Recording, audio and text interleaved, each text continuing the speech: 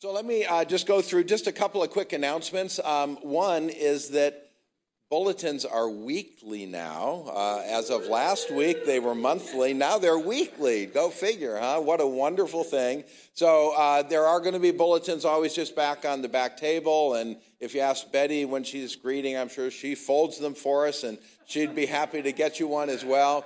We don't have that many, so just one per family, but, we do really encourage you to, check out the bulletin information online, but we want to put it in print also, really just to make sure that everybody knows what's going on with our family. That's what this is all about, just communicating with our family about things that are going on. Do want to remind everybody just about a couple of upcoming events. We have a men's breakfast this next Saturday, 8 a.m. It's for all the guys, old and young. So please make a commitment, just make a decision to come. It's really a great time. And again, we have a very semi-famous, I'll call, featured speaker. So can't say who or what, but you'll want to hear this. So men, 8 to 9:30 Saturday morning. Our giving options, again, just want to thank everybody for what you have just given, just so generously. Giving online, giving while you're here, mailing in, all the different options that we have. And I just want to mention one last thing before Jordan comes up. She wasn't here for me to kind of get her permission, but if you were here after church last week, you might know that Joanne Moore had just kind of a little bit of a medical incident, and where there was concern at the moment, but Joanne is fine. We just wanted to communicate with everybody that it was resolved quickly. She, got medical attention, and she's doing just great, back to normal, so to speak. But we just wanted to update everybody about that. And Jordan's got an announcement about youth. Well, good morning, everyone. Got a couple announcements for us. No youth group this Wednesday. I know, right? But we're going to have a movie night Friday the 29th. We're going to watch the movie Sing. Has anyone seen that? Anyone? Okay, Isaac, I see that he has a couple. All right, I haven't. Dylan, you've seen it. Wow. He was saying he was not so much into those, so this will be fun. So yes, we're going to watch Sing. We're going to hang out, play some games, have fun. And reminder, we're probably going to watch it outside. So I would bring a jacket. Remind your kids to do that, or blanket. We'll have the fire pit going. Get the ambiance and the vibes. So be looking forward to that this week. And now that's it for announcements. So good to see everyone this morning. We're going to jump right into continuing looking at the letter from the Apostle Paul to Philippians. Last Sunday, we saw that Paul made a shift. Up until verse 27, he had been speaking really about his journey and some theological convictions that he had. And in verse 27 to 30, he made a hard shift, and he began speaking to the believers in the city of Philippi.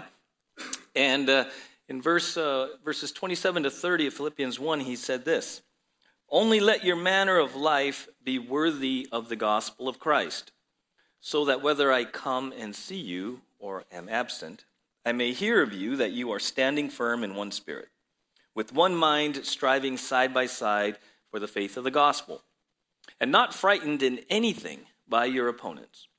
This is a clear sign to them of their destruction, but of your salvation, and that from God. For it has been granted to you that for the sake of Christ you should not only believe in him, but also suffer for his sake, engaged in the same conflict that you saw I had, and now hear that I still have."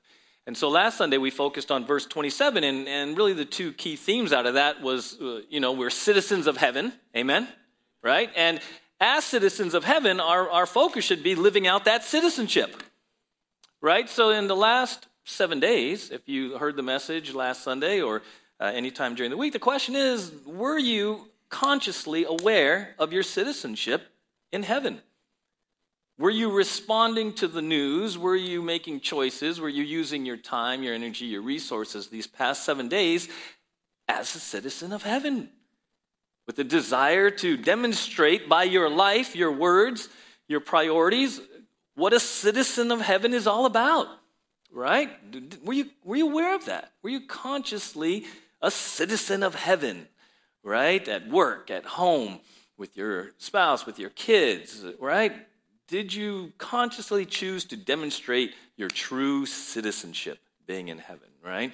So we talked about that. And then we talked about unity. As citizens, we're to be united, right? He said, standing firm in one spirit. So unity, okay? We're going to continue into verse 28, and he's going to continue to give some pretty practical instruction to citizens of heaven on this planet. Okay, and verse 28 to 30 in the ESV version says this, and not frightened in anything by your opponents.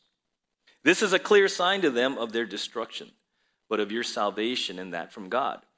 For it has been granted to you that for the sake of Christ, you should not only believe in him, but also suffer for his sake, engaged in the same conflict that you saw I had, and now hear that I still have. I like the New Living Translation. These verses 28 to 30 says this, don't be intimidated in any way by your enemies. This will be a sign to them that they are going to be destroyed, but that you are going to be saved even by God himself. For you have been given not only the privilege of trusting in Christ, but also the privilege of suffering for him. We're in the struggle together. You have seen my struggle in the past, and you know that I am still in the midst of it. And so as we move forward, verse 28, the ESV, it says, not frightened in anything by your opponents. In the New Living, it says, don't be intimidated in any way by your enemies. That's a pretty strong statement for believers. Don't be frightened in anything by your opponents. Don't be intimidated in any way by your enemies. Now, I don't know about you, but, I don't really care for conflict, because what they're talking about when he talks about your enemies there, he's talking about kind of like with David and Goliath, where enemies would line up and opposing one another, ready for battle. He say, when you're in that situation, when your enemies are right in front of you, right in your face, lined up right ready to do battle, don't be frightened in any way. Don't be intimidated in any way. How many of you, just the thought of lining up in opposition, you already have butterflies in your stomach? Right? You kind of, okay, how's this going to go? Right? I don't like conflict. I don't like confrontation. And yet Paul says, I'm not to be frightened in anything. I'm not to be intimidated in any way. Right? And that word is really interesting. It also means alarmed. And the word picture, it's a frightened horse. It's a horse that is in the heat of battle, is going to go into battle, gets scared, panics, and bolts, breaks loose. Right? So what kind of the word picture is, right? You're facing opposition. He says, hey, don't run. Don't bolt. Don't panic. Remember when he went through the book of Ephesians? Stand. Stand. And I find this passage really, really appropriate for current times and future times, right? When, quite honestly, circumstances may arise where initially you may be frightened. You may be intimidated. Everything in you may want to bolt like a horse that panics in battle, right? And he says, don't do that. Don't break loose. Stand right there. Stand. Right? And you sit there and you're like, wow. Two things we're going to know. Why and how, right? And it's interesting because kind of like he says, gives us, why shouldn't we do that? Why shouldn't we be intimidated? Why shouldn't we be frightened in any way? Well, look at verse 28 again. And it says, this is a clear sign to them of their destruction, but of your salvation, and that from God. By you and I standing courageously, by you and I not being intimidated, by you and I not being frightened, by you and I standing our ground, it's a testimony. That in and of itself is a witness. Your courage as a believer is a witness to the world. Right? Came across this commentary. It says this. When Christians are standing together in the face of external pressure, something is happening. A sign is given. It's a two-way sign. It's a sign pointing to destruction and salvation, to confrontation and confirmation, to judgment and assurance. Unbelievers are confronted with their unbelief and their impending judgment if they don't believe. Believers have a word of confirmation as God assures them in the struggle that they really are God's people and they will be saved on the last day. Amen. So when you and I stand our ground, when we're not frightened, when we're not intimidated, God's doing something. He's speaking to them, the unbelievers, and the opponents that the Apostle Paul was mentioning. He's not specific, but we tend to believe that it's the non-believers in the community that are persecuting and bringing, trials and hardships to the believers. When you stand your ground in the face of opposition, you're saying something to them, and they're being confronted, and you're being reassured that you're God's child. Amen? So there's two things happening there. And it's really important, right? Because sometimes what we do when we get in confrontation or we don't know how we're going to handle it, we focus on ourselves and our efforts and our thoughts and our feelings. And I love this because right away, Paul says, hey, don't be intimidated, don't be frightened, because it's really kind of not about you. By you doing that, it's a testimony. It's a two-way sign to them and to you. Okay? And so we're like, okay, God, I get that. I want to be able to stand there. I want to not be intimidated. I want to hold my ground. How do I do that? Right? Some of you, I don't know what channels you listen to on YouTube or follow, right? Some of you may be, preppers. You've heard of preppers, right? Who like to get ready for potential disaster, yada, yada. Well, I like this. I was thinking, how can we be spiritual preppers in one sense, right?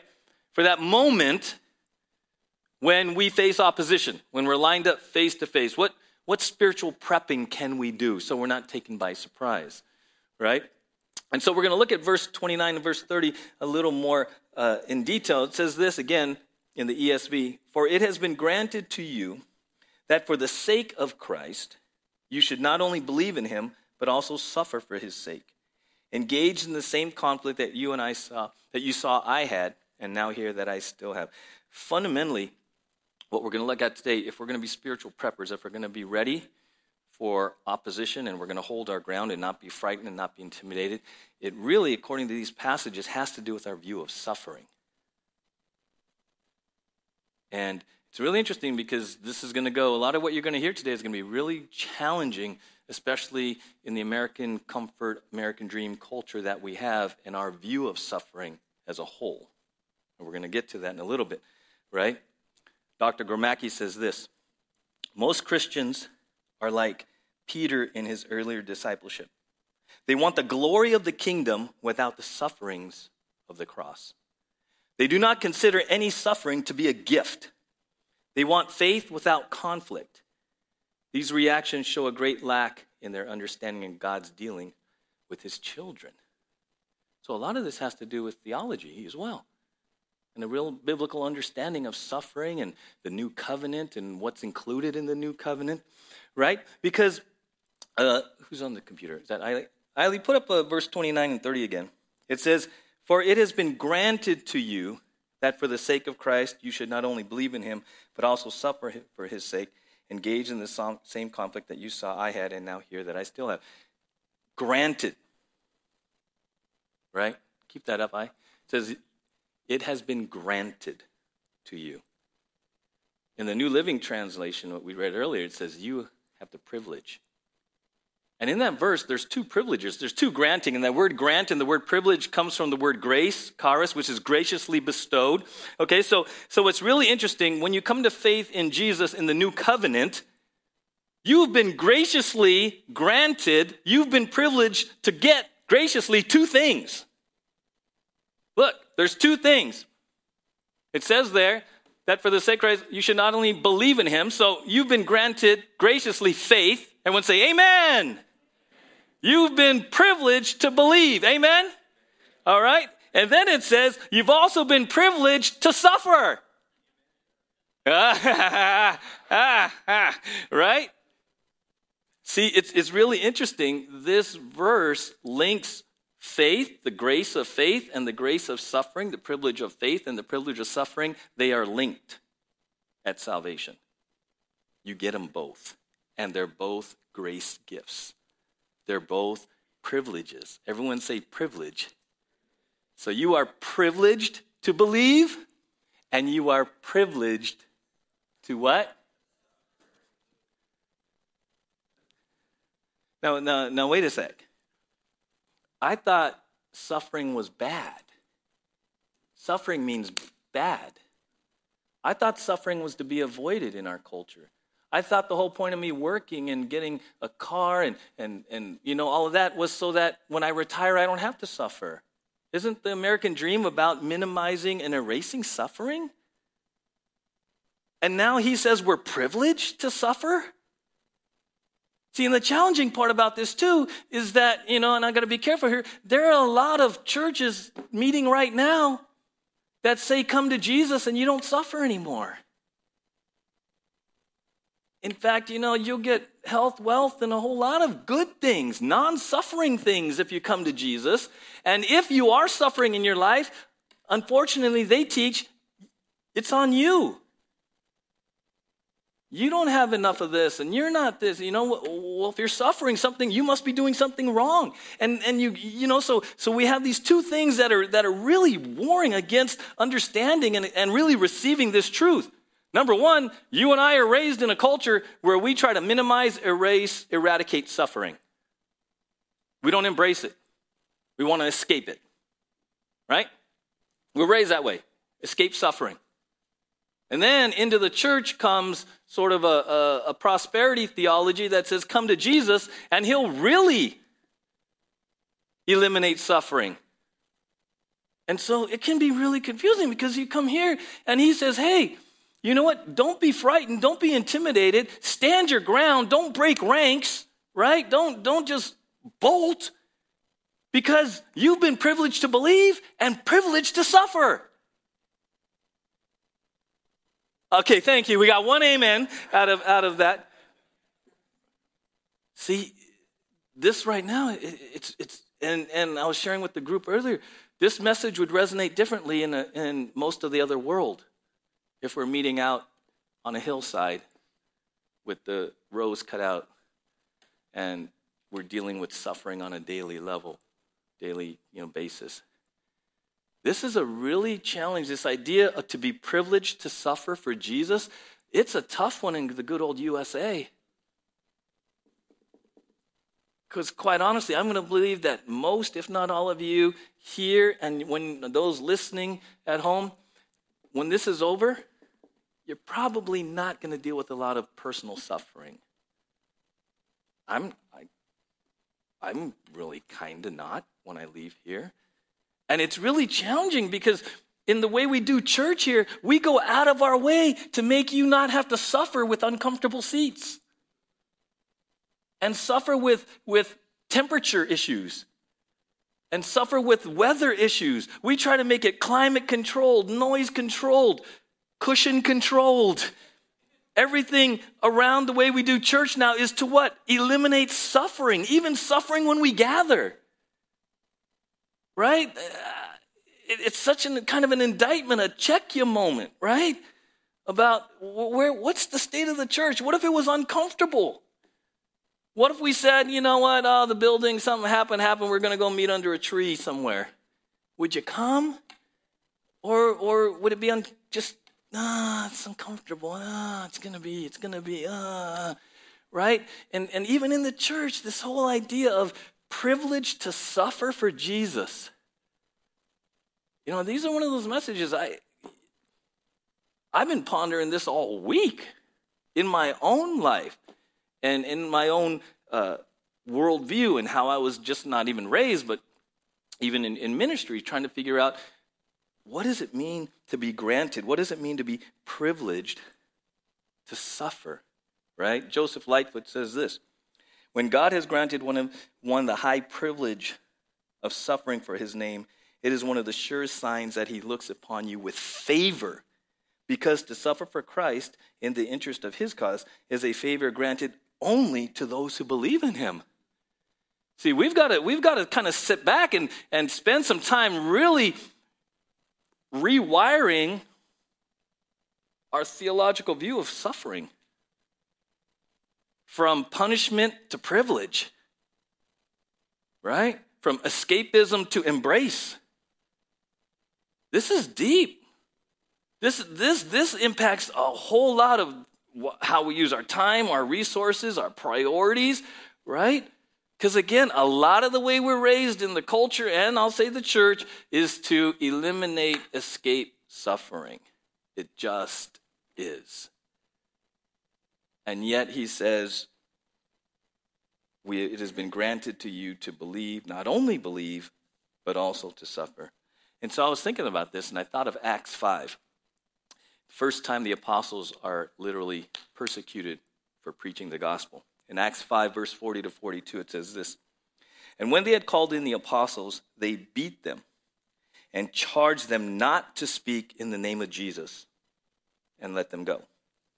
Then they left the presence of the council, rejoicing that they were counted worthy to suffer dishonor for the name. And every day in the temple and from house to house, they did not cease teaching and preaching that the Christ is Jesus. Okay, very familiar passage, right? Talk about the early church, early persecution. But if you sit there and you actually try to ponder what just happened to these two apostles, they're beat, they're flogged, and they leave that rejoicing because they were worthy, privileged to suffer for the name of Jesus. Okay, if that doesn't kind of cross your wires in 2021, you're not understanding the reality of what's going on here. They are beat, they are flogged, they go away rejoicing because they were worthy to suffer for the name of Jesus. And you sit there and you're like, how do you get to that place of worth, like counting it a privilege and like, man, I can't believe I was worthy to suffer for Jesus. I was worthy, right? When all along we've been running from suffering, right? And it's like, how do you get to the place where you're, right? And I'm thinking, how do we, what has happened? How can we maybe start to come back? And it made me think, in Acts 11:26, it says that's the first time that the disciples are called Christians. And so I was thinking, well, what is a Christian? Like, how many of us have actually taken the time to actually look up the etymology, the definition of Christian? Right? Now, many of you say, oh, it's a follower of Christ. Okay, well, what does Christ mean? Okay, Jesus Christ. Christ is not his last name. Okay, that's not, right? Christ is a title. Christ means anointed one, Messiah. Okay? That's why when you call yourself a Christian, a whole big percentage of the world doesn't like you. Because when you call yourself a Christian, you're proclaiming that Jesus is the Christ. That's why there's a lot of problems in the world in terms of persecution towards Christians, because we are making a theological statement to the planet. That you believe that Jesus is the Christ. He's the anointed one. He is the Messiah. Okay? So that's Christ. What's in? What's shun? What's IAN? Anyone ever look up the suffix IAN? Because how many here would say you're a Christian? Okay, so Christian is made up of two parts, right? Christ and IAN. What does IAN mean? Because you should probably know, because this is that part about privilege to suffering for being a Christian. So if you profess to be a Christian, what is Christ IAN? Because that's an important suffix. That's an important thing, right? Well, the suffix IAN means belonging to the party of. Kind of like belonging to the political party. Usually it's attached to the name of your master or your leader. So if you were a follower of Herod, you would be a Herodian. Okay? So if you're a follower of Christ, if you belong to Christ, if Christ is your master, your leader, you are a Christ IAN. You are a Christian. Okay? So here's the thing. It should rock your world to be able to say that you belong to Christ. That is the most incredible, supernatural, mind-boggling privilege any human in all of history can have, was to say that I belong to Christ. But see, we become so numb to that when we read that the early disciples were counted worthy to suffer for Christ, and they're like, woo-hoo, we're on Christ's team. We're known for Christ's team, and we took it for Jesus. Woo! Can you believe that? We're worthy to be attached to the name of Christ. Somewhere along the line, we lost that. It is an incredible, supernatural gift of God for you to attach yourself to being called a Christian. Like Christian. Like Christ belonging to Christ. I don't know how, literally I'm like, okay, Lord, through your Holy Spirit, I hope you zing them during the week, because I don't know if they're going to get zinged here. I hope you're driving, you're like, oh my gosh, I'm a Christian. I literally hope you like the Holy Spirit goes, boom, hey, hello. You know how much of a privilege it is to be attached to the name Christ? That's God. That's God the Son. You say that if you profess to be a Christian, you are saying you belong to God the Son. That's why if you suffer, it's a privilege to suffer for God the Son. It's a privilege to be living your life identified in such a way that you belong to him, and now the world wants to persecute you because they don't like you because you belong to him. Amen? It is a privilege. We got to get back. And sometimes, again, this is just where I think we've lost the majesty, the reverence, the holiness of God, and we brought him right down to our level. And we don't understand what it is to be rejoicing because we're worthy to suffer for Christ. Because he's now just our buddy. You call yourself a Christian, you need to chew on that. You need to meditate on that. You need to understand you are making a theological statement, which in many parts of this world will get you KILLED. That is a theological statement if you profess Jesus is the Christ. It's a theological statement. And then if you attach IAN to that and then attach it to you, that is weighty. You go out of these borders, that is weighty.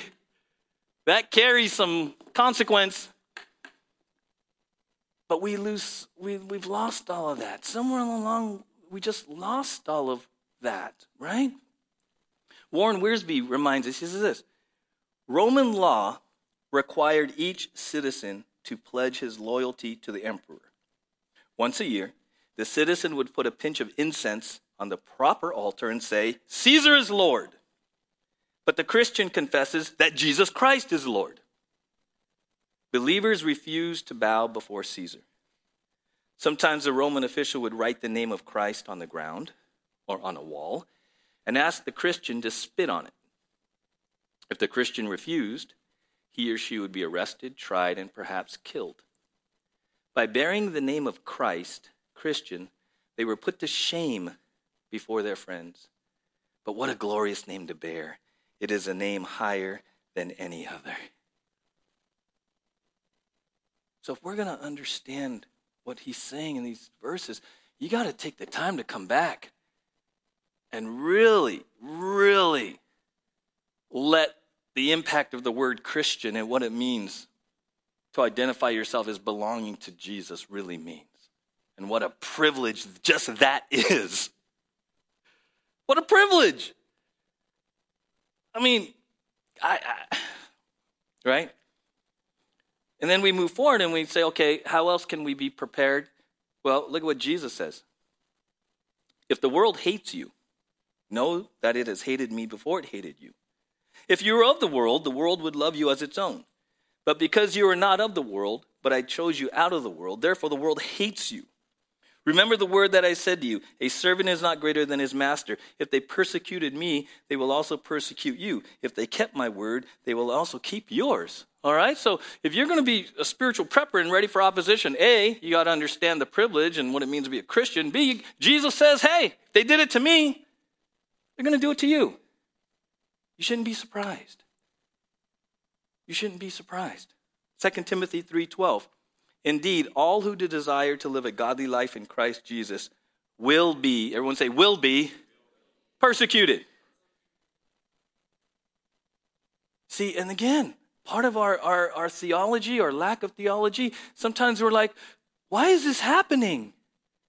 I'm just trying my best to follow Jesus and do what Jesus says. And I don't understand why all this is happening and why I'm getting so persecuted by my family and my friends. Where's that verse? That's why it's happening. The Bible says it's supposed to happen. It will happen. Why are we so surprised? Why are we surprised? Because when you're surprised and you're caught off guard in that spur of the moment, that's when you can bolt. Maybe not physically, but you say something, you give in, you go with the crowd, you just give into the flesh, you give into, right? Because you were just caught off guard, you didn't expect the persecution, and suddenly, or if you're not ready for persecution, you kind of go into the victim mode. I don't, why is this? And it's just part of it. You're privileged to suffer, right? Dr. Thomas Constable says this: all believers have received a gracious gift from God. It is the privilege of suffering for Jesus Christ. Few Christians view suffering for their testimony as a blessing, but that is really what it is. Suffering is one of the tools God uses to mold his children into vessels that bring glory to his Son. Suffering even perfected the Lord Jesus. The Bible tells us Jesus suffered just like us. It's God using your suffering, the things he allows in my life and your life, for his glory, his purposes, right? Look at James 1.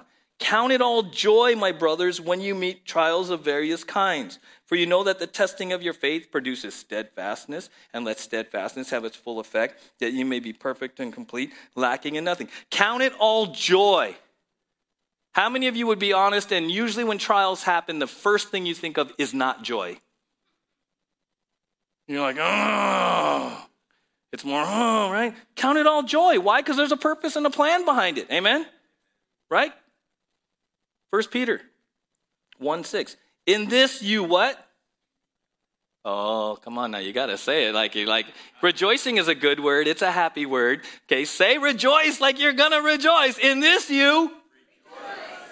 Though now for a little while, if necessary, you have been grieved by various trials, so that the tested genuineness of your faith, more precious than gold that perishes, though it is tested by fire, may be found to result in praise and glory and honor at the revelation of Jesus Christ. Amen?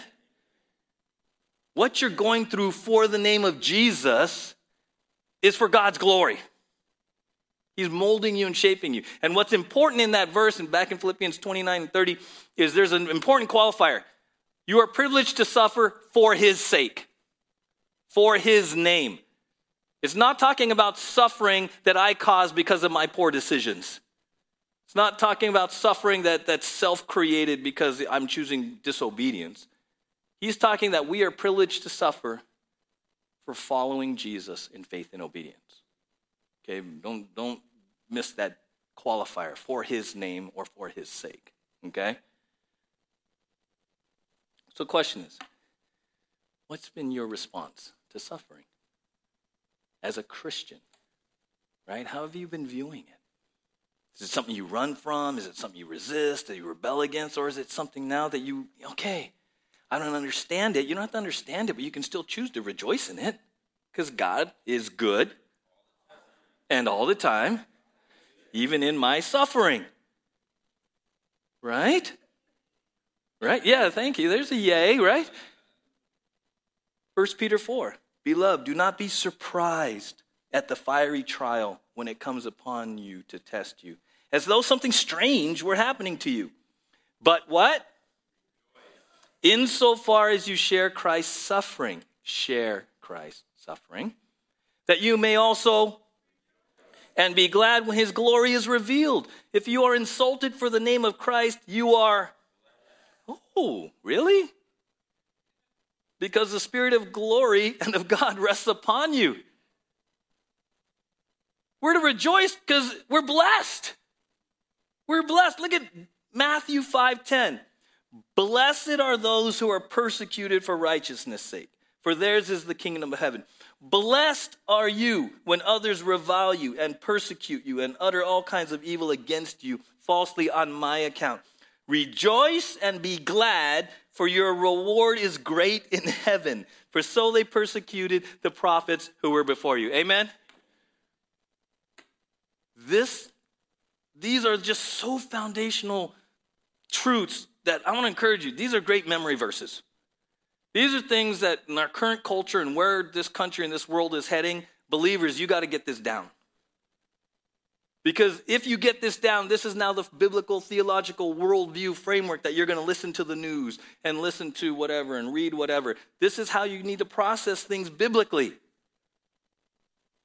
These are core truths about how we're to respond because we're privileged to suffer for Jesus and with Jesus, right, as Christians.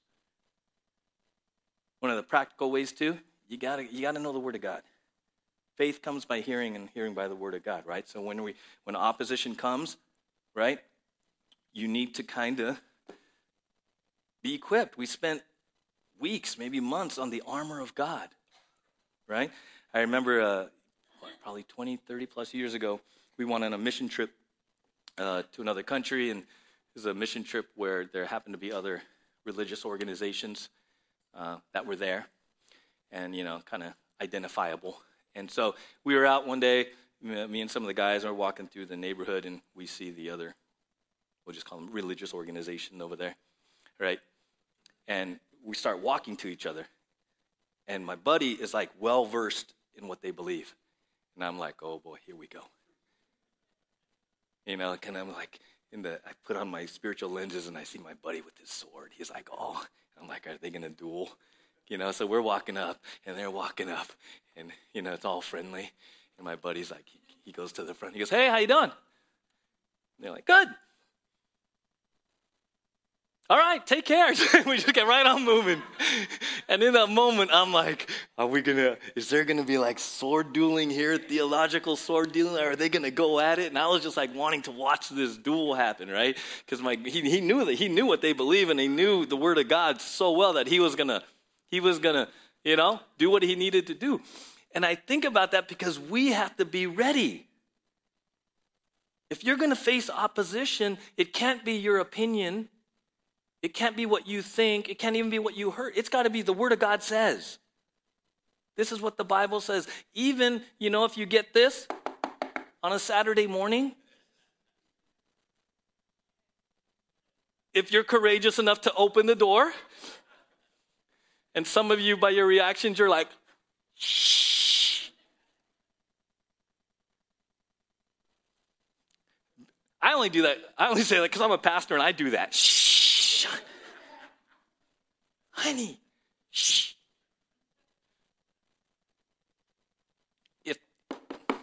And you have a conversation, it's the Word of God. Give them the Word of God. Whether it's at your front door or anywhere, you need to speak the truth in love. Always be ready to give a defense. But it's got to be the Word of God, because when you give someone the Word of God, you're allowing the Holy Spirit to take that Word of God. So don't get into it with your opinion on it. Give them the Word of God. Give them Scripture. If they disagree, then you can nicely end it. But what you've done is give them the Word of God, and the Spirit of God can work on them. Do that, okay? So, armor of God. I love this quote. There's a Roman military expert. He says this: the courage of a soldier is heightened by his knowledge of his profession, and he only wants an opportunity to execute what he is convinced he has been perfectly taught. I love that. The courage of a soldier is heightened by his knowledge of his profession. So you want to be courageous as we move forward into the end of this year and into the years coming ahead? You want more courage? You got to know the Word of God. You got to know the Word of God. Okay? And it can start memorizing this. You take the Sunday messages. If you're in a Bible study, you got to know the Word of God. It will really increase your courage. Right? And many of you, how many of you, again, you've been in a dialogue, a debate, a discussion, an argument, whatever you want to call it. How many of you have been in those? And however God does it, the Holy Spirit brings just the right verse. Right? You didn't even know. You weren't even thinking of that. And suddenly you're like, and that's because you studied and you knew the Word of God. And the Spirit of God in that moment brought you the word for that instance. Okay? So you got to know the Word of God. And then you got to stay connected to the church. You got to stay connected. I love this quote. He's summarizing verse 29 and 30, what the Apostle Paul is saying. This is what he says. J. Ligon Duncan says this. You are facing, and you will face, great conflict and opposition because you're Christians. Don't be frightened about that. Don't be discouraged by that. Don't feel threatened by that. Because you've been given the gift of faith. You've been given the gift of suffering. And you're going through the same thing that I'm going through. The Apostle Paul says, hey, I'm going through it too. We're all in this together. That's the importance of church. That's the importance of the body of Christ. That we're there, not only in times when we're being persecuted, but in times of need, we're there for one another. I love this passage, 2 Corinthians 1, 3-7 in the New Living says this. All praise to God, the Father of our Lord Jesus Christ. God is our merciful Father and the source of all comfort. He comforts us in all our troubles so that we can comfort others. When they are troubled, we will be able to give them the same comfort God has given us. For the more we suffer for Christ, the more God will shower us with his comfort through Christ. Even when we are weighed down with troubles, it is for your comfort and salvation. For when we ourselves are comforted, we will certainly comfort you. Then you can patiently endure the same things we suffer. We are confident that as you share in our sufferings, you will also share in the comfort God gives us. How many of you find that very comforting? See, if you're wondering perhaps why God allowed you and took you through that valley, it was so you can take others through the valley. That you can comfort others with the same comfort and God's grace that you received. Right? I love that. And it reminds us that should it come a place down the road where we're lined up with opposition, that is going to be a we moment. And we are going to need each other. For encouragement, for courage, for truth, for counsel, maybe just literally for physical needs, resources. If there was ever a time in our country, in our culture, the timeline of earth, when the church really needed to really commit to being the church, it's now. It's now. And I think a lot of what has happened, unfortunately, just from my perspective, is that a lot of the church has gone into isolation and individualism, and like we talked about last week, kind of stepping away from a perceived need of this. When quite honestly, this is what's really needed.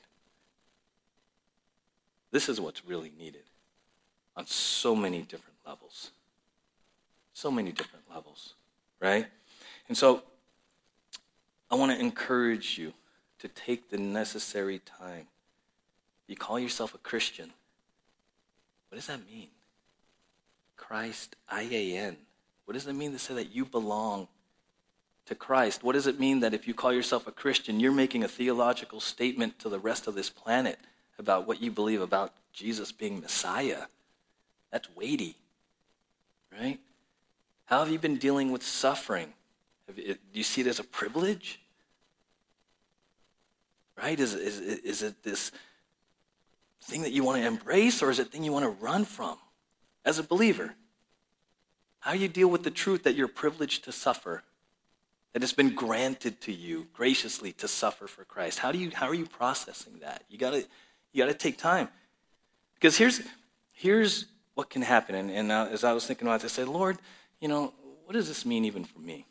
How do I kind of, the pendulum swing in this suffering and privilege to suffer? Well, I realize that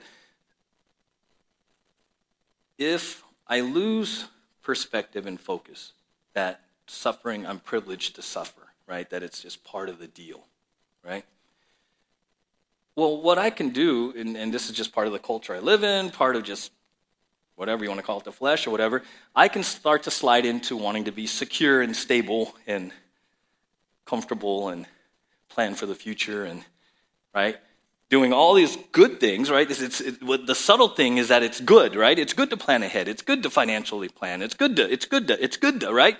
And so I'm doing all these things, and I'm not saying you shouldn't. I'm just saying what can happen in my life is I do all these good things, all about security and comfort and stability, and what I'm trying to do is eliminate suffering. And so suddenly what happens is I start to become more of a control freak. Because now my focus is on this and controlling this, and now I don't want anything to do with the privilege of suffering, thank you very much. And it's this tension that we can get into, and I'm not saying there's an easy answer to it. I'm just sharing with you the tension I have to say, Lord, help me not to lose sight that you say in the Bible that I'm privileged to suffer and not slide into the things of the world and try to run from suffering or minimize suffering when you say it's a privilege. It's this tension, right? And I shared with the group this morning. I remember, and isn't this funny? This is how it works. So when I started in ministry 30 years ago, many of you know the story. I was in law school. God called me out of law school, right, in the youth ministry. And one of the great questions I was asked early on, from going from a successful career in law to youth ministry, was, well, how much does that pay, right? And you do the good answer. Well, you don't go into ministry for money, My blessings are in heaven, right? That answer. But it was so funny because when you went into youth ministry back in that day, we didn't have any money. We were living by faith, right? And we were just like, okay, Lord, by faith, right? And we had like, but we were faithful. God provided. God provided through His church. We had times when food would just show up at our door. We're like, how did that happen? I don't know how that happened. Okay, thank you, God. We were those very lean times when we were just like holding everything like this, right? And then you get older, your kids, you get more established, right? And now you got all these responsibilities, and suddenly, things change. And now, if you're not careful, you start holding things not so much like this, right? And one of the things that my wife and I said 30 years ago is when we felt the call to ministry was like, we're going to view this like, okay, we're going to trust you, Father. It's a gift of faith, and you've always provided. So wherever you lead us to serve, we're going to serve for as long as you want us there. And whenever it's time to pull up tent stakes because you say it's time to go, then we're going to go. And that happened. And that's even the heart that we brought to Ojai that's got us here in the summer of 99, right? And so we've been here now 21 years, about 21 years. And this week, I kind of felt the check. I was like, are you still there? Are you still at the place where you're going to hold it like this? Right? Or is now like retirement on the horizon, and have you been here long enough to where, you get to now settle down in Ojai and you get to, and it was just this check like, okay, am I all about security now and I want to, or am I like, okay, Lord, no, it's a privilege to believe and it's a privilege to suffer. I'm holding it like this. I'm holding it like this, right? And so it was a check for me to come back to like, what am I about? I guess is the point. What am I about? Am I about, now I've been in this long enough, now it's like my path, it's my career and I need stability and I need this, or am I still about Jesus? Am I still about Jesus and just following Jesus because I'm a Christ IAN? See, this week I had to put off title and I had to put off retirement and all that stuff, and I had to come back to, who are you? Well, I'm someone that's come to a place because I've been gifted Philippians 1:29, I've been gifted. God opened my eyes to who Jesus is. Jesus is the Christ. I profess that Jesus is the Christ. I also this week came back to, and I'm privileged to suffer for him. Without any titles, just who I am. Which means I hold it all like this. It's all his. Because I'm his. I had to come back to that place of freedom. Right? That I've been granted faith and I've been granted suffering. I'm privileged to believe. I'm privileged to suffer. That's okay with me because I'm a Christ IAN. Amen? You just got to get back to that place. Sometimes life just happens, good stuff, bad stuff, whatever. Maybe this week it's just strip it all away. Just strip it all away. Strip it all away. Just you and God. And come back to that place of simplicity and freedom. You've been granted the gift of faith. You've been granted the gift of suffering. It's that's what you got in the new covenant. Faith and suffering. Amen? It's kind of there. If you come there, I've been like, okay. Now, don't freak out. It's not like that was a setup for me to say I'm leaving. I'm not leaving. And it's like, I'm not leaving. Like Kathy's like, oh my gosh, you were like holding your breath the whole time. You were like, scared. But I will say this. We're still here as long as God wants us here. Because here's the theological truth. If I'm not supposed to be here in God's plan, then you wouldn't want me here. And you should amen that. Because it's his church. And he brings people in the right seasons according to his plan and purpose for for Ojai. I celebrate the season. I loved what I had to do. But this week, however he did it through this passage, I went back to this. And it's great. We're here. We're fully committed. But we're here out of faith and obedience. And if it's time to go, we're going to go out of faith and obedience. Because that's what's best for you. Okay, so I just want to share my heart with you kind of as you process this. Because I know it's, this idea of suffering. How suffering, if we don't embrace it, we slide into security. And then we slide in control. And once we're there, we can slide into disobedience. But when you embrace the potential that you might suffer for Christ, then you're just free. Because you know what? Then through the power of the Holy Spirit, you're not feared. You're not intimidated. You can hold your ground. Not just you, but here's the thing. We do it together as a church. Amen? Let's pray together.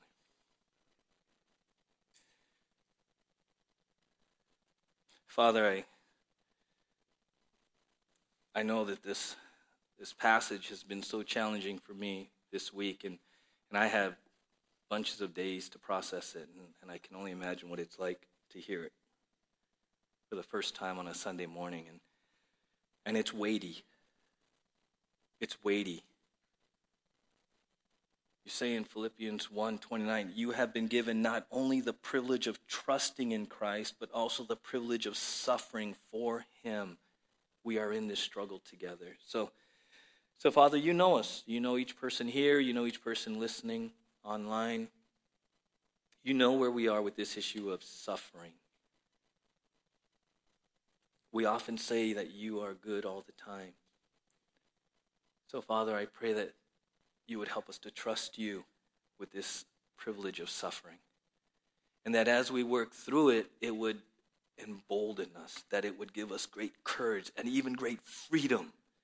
Freedom from intimidation, freedom from fear of the world, freedom to be Christian, freedom to belong to the party of Christ, freedom to follow you, Jesus, one day at a time, just freedom. And so as we prepare for communion, I'm mindful that Jesus, you say that as often as we do this, to do it in remembrance of you. And again, you came and you knew you were going to suffer. And you did. But you said, nevertheless, not my will, but your will be done. An incredible example of choosing obedience, choosing faith. And so as we take communion this morning, Father, we do it in remembrance of Jesus and his suffering, his example of love and faith. And I pray that that would resonate into our hearts as we leave here as Christians, as people who profess to belong to Christ. Amen. So let me just go through just a couple of quick announcements. One is that bulletins are weekly now. As of last week, they were monthly. Now they're weekly. Go figure, huh? What a wonderful thing. So there are going to be bulletins always just back on the back table. And if you ask Betty when she's greeting, I'm sure she folds them for us, and she'd be happy to get you one as well. We don't have that many, so just one per family, but, we do really encourage you to, check out the bulletin information online, but we want to put it in print also, really just to make sure that everybody knows what's going on with our family. That's what this is all about, just communicating with our family about things that are going on. Do want to remind everybody just about a couple of upcoming events. We have a men's breakfast this next Saturday, 8 a.m. It's for all the guys, old and young. So please make a commitment, just make a decision to come. It's really a great time. And again, we have a very semi-famous, I'll call, featured speaker. So can't say who or what, but you'll want to hear this. So men, 8 to 9:30 Saturday morning. Our giving options, again, just want to thank everybody for what you have just given, just so generously. Giving online, giving while you're here, mailing in, all the different options that we have. And I just want to mention one last thing before Jordan comes up. She wasn't here for me to kind of get her permission, but if you were here after church last week, you might know that Joanne Moore had just kind of a little bit of a medical incident, and where there was concern at the moment, but Joanne is fine. We just wanted to communicate with everybody that it was resolved quickly. She, got medical attention, and she's doing just great, back to normal, so to speak. But we just wanted to update everybody about that. And Jordan's got an announcement about youth. Well, good morning, everyone. Got a couple announcements for us. No youth group this Wednesday. I know, right? But we're going to have a movie night Friday the 29th. We're going to watch the movie Sing. Has anyone seen that? Anyone? Okay, Isaac, I see that he has a couple. All right, I haven't. Dylan, you've seen it. Wow. He was saying he was not so much into those, so this will be fun. So yes, we are going to watch Sing. We're going to hang out, play some games, have fun. And reminder, we're probably going to watch it outside. So I would bring a jacket. Remind your kids to do that, or blanket. We'll have the fire pit going, get the ambiance and the vibes. So be looking forward to that this week. And now that's it for announcements.